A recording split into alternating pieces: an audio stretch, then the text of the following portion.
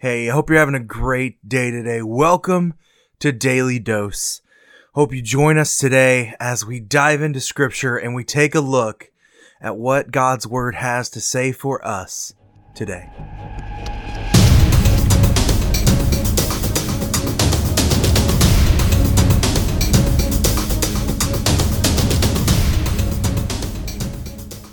Hey, how are you doing today? It is July 17th. And welcome to Daily Dose. Today, I want to ask you a question. When's the last time you prayed for mercy for someone?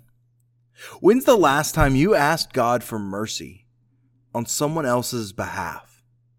You know, last week we studied loving our enemy and what that truly meant in definition of a divine love, that agape love versus an eros love or a earthly love, and what we define love as today, and this emotional response of what love is today. We don't even use phileo anymore. That brotherly love, we don't even use that anymore.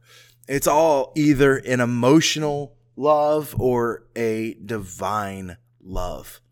And truly having a divine love for somebody enough to beg God forgive them or have mercy on them. And we're going to see that today in a prayer that Habakkuk has. If you have your Bibles, open with me to Habakkuk chapter 3. Habakkuk chapter 3, and read with me in verse 2. And this is Habakkuk praying. O Lord, I have heard the report of you, and your work, O Lord, do I fear. In the midst of the years revive it, in the midst of the years make it known, in wrath remember mercy. God came from Teman, for the Holy One of Mount Paran, Selah. His splendor covered the heavens, and his earth was full of praise. His brightness was like the light. Rays flashed from his hands, and there he veiled his power.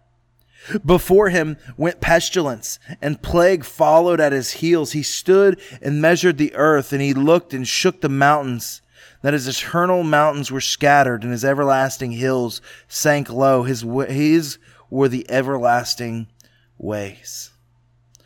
What a wonderful account or word here from Habakkuk as he's praying.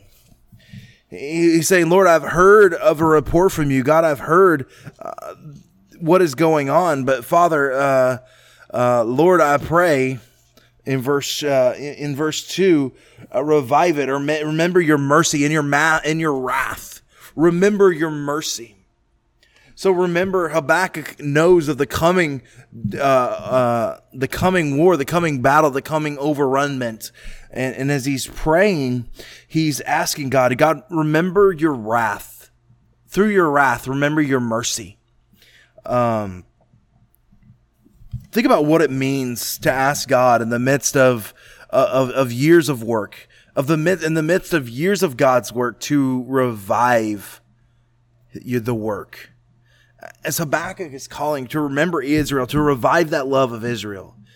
What was it like to deal with that? How is God moving and working continuously in this circumstance and situation?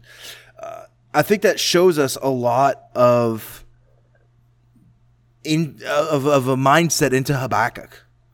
Because remember, just a few chapters before this, Habakkuk was speaking candidly with God. God, why haven't you done this? Why are you allowing the evil, wicked people to punish your chosen people? And now he's saying, God, have mercy on them. God, have mercy on these people. They deserve it, but have mercy on them. Remember all your works. Revive the works. Revive what you love. And he's using these words and this circumstance to open a conversation with God. He asked him to keep on working, but to remember it. And Habakkuk reviewed, if you go through and finish reading this chapter, Habakkuk reviews God's work. He basically gives God a rap sheet. God, you've done all of this. God, you have done all of this. You've been there to work for people. And God, you're not going to fail your people now. But what was important for us to realize out of this passage is that we that Habakkuk called God to remember his mercy. When's the last time that you prayed for mercy for somebody that you could not stand? Somebody who we would consider our enemy. When's the last time you prayed for mercy? Honest and goodness prayer, by the way. Not just a fancy, not just a flip-floppy, but an honest to goodness prayer for mercy for them. That God would be merciful, to soften their heart, to open their eyes, to receive the true image of Jesus. And what an incredible and amazing proclamation that is, to pray for mercy. Tomorrow is the end of our week. And as always, we reflect on a scripture. And tomorrow I'm going to ask you to do something. You're going to pray a prayer with me. And I hope that you do. I hope that you do. I will see you tomorrow.